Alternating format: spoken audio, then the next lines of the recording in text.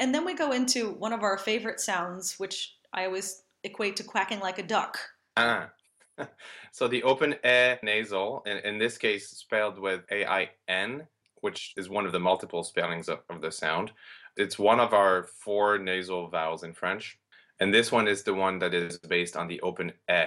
The most important thing when you talk about nasal vowels in French is actually what I call the underlying vowel, the real vowel sound that you need to form before you start worrying about nasality. And in this case, what you want is to make sure you have a good open e that is neither spread nor tight.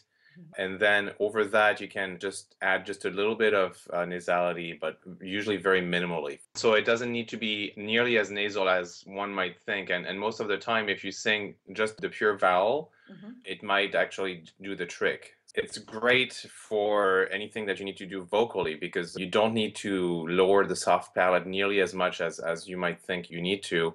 And therefore, you can retain all the proper singing space inside. And if you focus on the actual vowel, the sound will come out just right. Yeah. Ô sainte médaille, and not ô sainte médaille. Yeah. We get another N nasal in the next line. Qui me vient de ma sœur. Vient, it's the same idea to get the open air nasal. It's the same sound. It's just a different spelling in this case, obviously, with the en becoming the open air nasal. But exact same sound as sainte. Sainte vient